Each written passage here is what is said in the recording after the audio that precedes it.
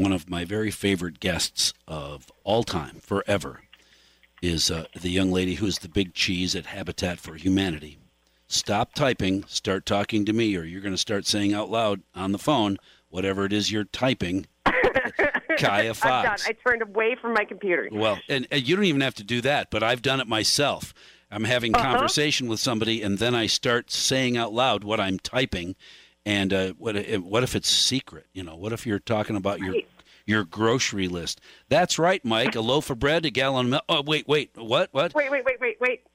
30 grand. Homes. A $30,000 grant from Wells Fargo to build 2 homes. That's awesome. Oh, yeah. We are so excited about the partnership that we have with Wells Fargo helping us build more homes in the La Crosse area.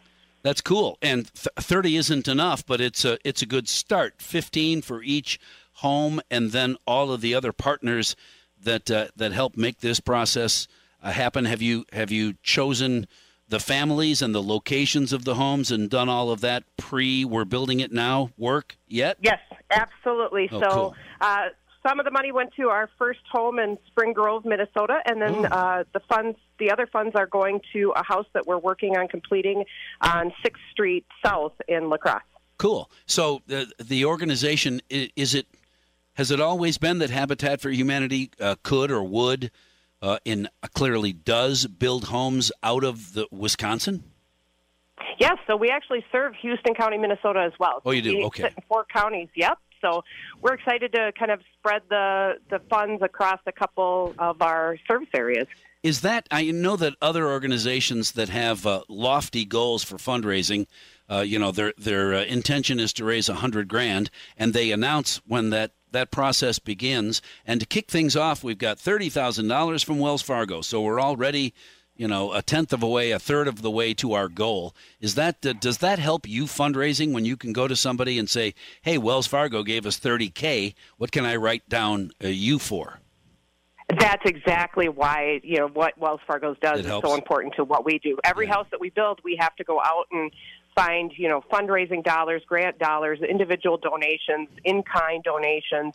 And so each house is kind of a layering of different funding. So when Wells Fargo can walk in with that initial donation, that's really helpful to us. Do you have to have all that funding in place before you can break ground and get going? Or do you, at this point, after years and years of successful fundraising and home building, do you know it will come so you can get going?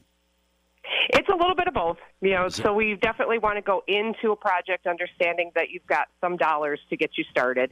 But because, we build the homes with volunteers, we've got some time to do fundraising. And our families that we work with are such a great way to kind of tell the Habitat story so that, after we've selected them for a house, they really help us with getting the word out and really sharing why, what we do at Habitat is so important to bring in those dollars and those donations. So above and beyond the sweat equity that they are required to put into the building of the home that they'll live in someday, they're also very willing, I am guessing, to go anywhere and everywhere to tell that story to help raise more funds for their home or for the next family's homes.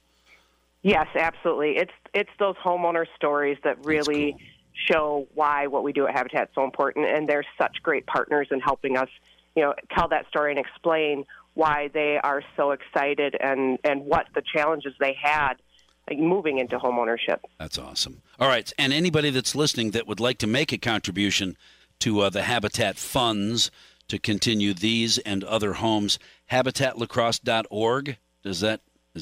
That's correct. You've got it, Mike. And we've got 9 homes under construction right now. The biggest construction season we've ever had, and we are about to announce 5 new Habitat homeowners. So, at the end of the year, as you're thinking about what you want to make for donations, there's 9 families in our community that you can think about helping get into their first home. Hey, we're out of time, and I know this is off topic, but I just wanted to let you say it out loud so that other people understand that the city of La Crosse is not simply going to house the homeless in hotels with vouchers or in buildings that don't have anybody in them now. They and others have been in touch with Habitat to build tiny homes for veterans and homeless people.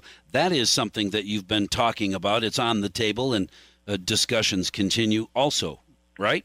Yeah, absolutely. So we've been working with our advocacy committee and with our veterans committee and talking to various partners in the community about the potential of tiny homes as a beautiful option for homeless populations and other low-income families and individuals. And I know I'm only familiar, and I'm very familiar with the tiny home communities in Michigan because my sister works with them. And it was really interesting to know when you've got a neighborhood of tiny homes that is a couple of dozen homes, those home owners, those veterans that are paying rent, those homeless that are paying rent, they're vetted, they work with caseworkers. And if anybody in that neighborhood is a screw-up, then you're going to face your neighbors. They aren't going to put up with your blah, blah, trash the place and you don't care.